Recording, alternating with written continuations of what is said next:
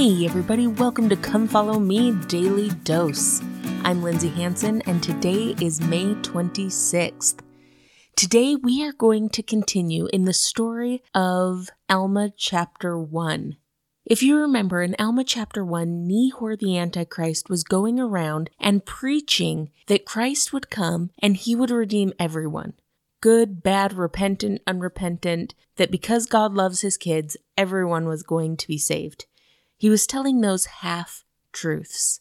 And because those half-truths were so appealing to the natural man, many people were believing. Because sometimes people would rather follow a comfortable God than the God that can actually save and exalt them. And so Nehor pulled all these people away. But in his preaching, one day he came across Gideon. You guys, do you remember Gideon? I love Gideon. This is the same Gideon that we learn about in Mosiah. He's the Gideon who stood strong for righteousness in the face of wickedness. When King Noah was reigning and everyone seemed to be wicked, Gideon stayed strong. He recognized evil for evil and good for good. And so here you have this amazing, strong, wonderful Gideon, and he comes face to face with Nehor the Antichrist, who is preaching false and wicked and dangerous doctrine.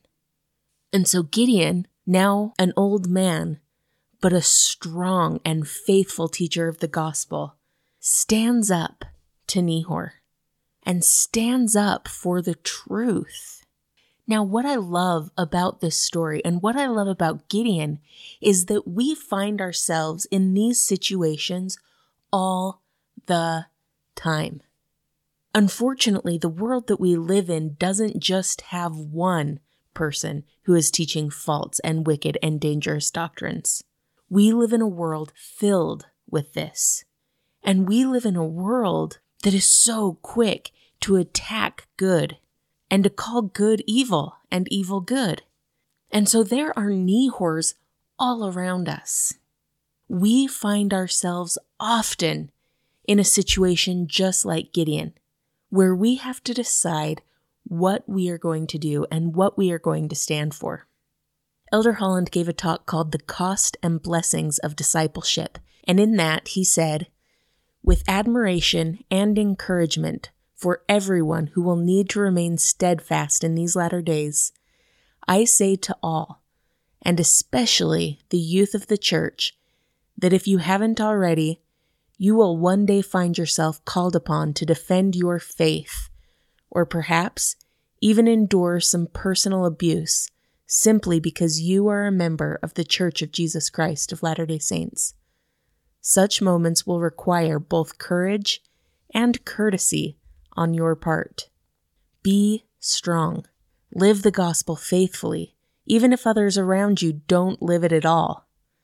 Defend your beliefs with courtesy and compassion, but defend them. In courageously pursuing such a course, you will forge unshakable faith. You will find safety against ill winds that blow, even shafts in the whirlwind, and you will feel the rock-like strength of our Redeemer, upon whom, if you build your unflagging discipleship, you cannot fail." Wow. What incredible promises we find in that quote from Elder Holland.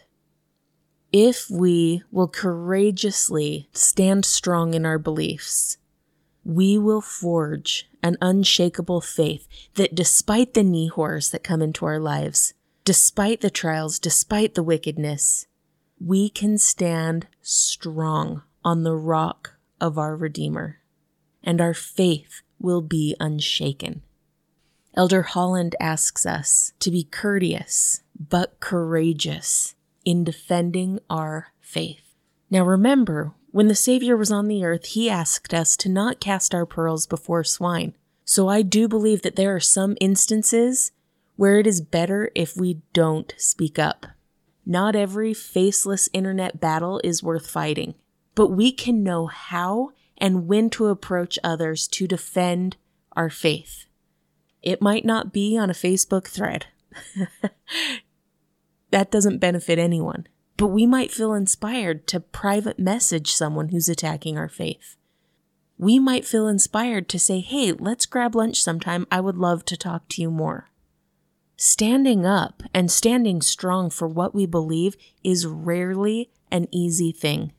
But we are called to defend the truth. Oftentimes, the knee-horrors of the world want to confront. They want to attack. They want to speak in anger. Let us respond, not with confrontation, but with invitation. Not with violence or anger, but with peace and testimony. By doing so, the Spirit will be able to testify of the truths we speak, whether the person is willing to listen and heed or not. My friends, I want to be a disciple like Gideon. There is a declaration called the Fellowship of the Unashamed. Now, the original author is unknown, but President Eyring once quoted it, so I'm going to attribute it to him. I used to have this memorized years ago, but when I think of Gideon, when I think of the kind of disciple he was, I think of this mantra. So I'm going to read that to you now. I am a part of the fellowship of the unashamed. The die has been cast. The decision has been made. I am a disciple of Jesus Christ. I won't look back, let up, slow down, or be still. My past is redeemed. My present makes sense, and my future is secure.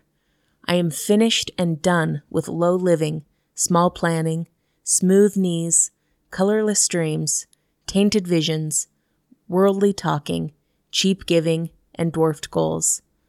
I no longer need preeminence, positions, promotions, plaudits, or popularity. I now live by faith, lean on His presence, walk with patience, am uplifted by prayer, and labor with power. My face is set, my gait is fast, and my goal is heaven. My road is narrow, my way is rough, my companions are few. My guide is reliable, and my mission is clear. I cannot be bought, compromised, detoured, lured away, divided, or delayed. I will not flinch in the face of sacrifice, hesitate in the presence of the adversary, negotiate at the table of the enemy, ponder at the pool of popularity, or meander in the maze of mediocrity.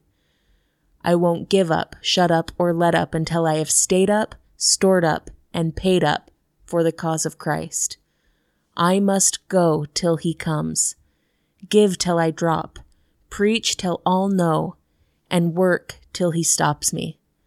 And when He returns for His own, He will have no problem recognizing me. My banner will be clear. My friends, that is the kind of disciple that I want to be. I want my banner to be clear. I want to preach until all know. And when He returns, I want Him to be able to recognize me as His own. Because I testify that He will return again. This is His gospel, and we are His disciples. Let's live it. Let's love it. And let's defend it at all cost. Thank you so much for listening today. This has been Come Follow Me Daily Dose, and I'm Lindsay Hansen.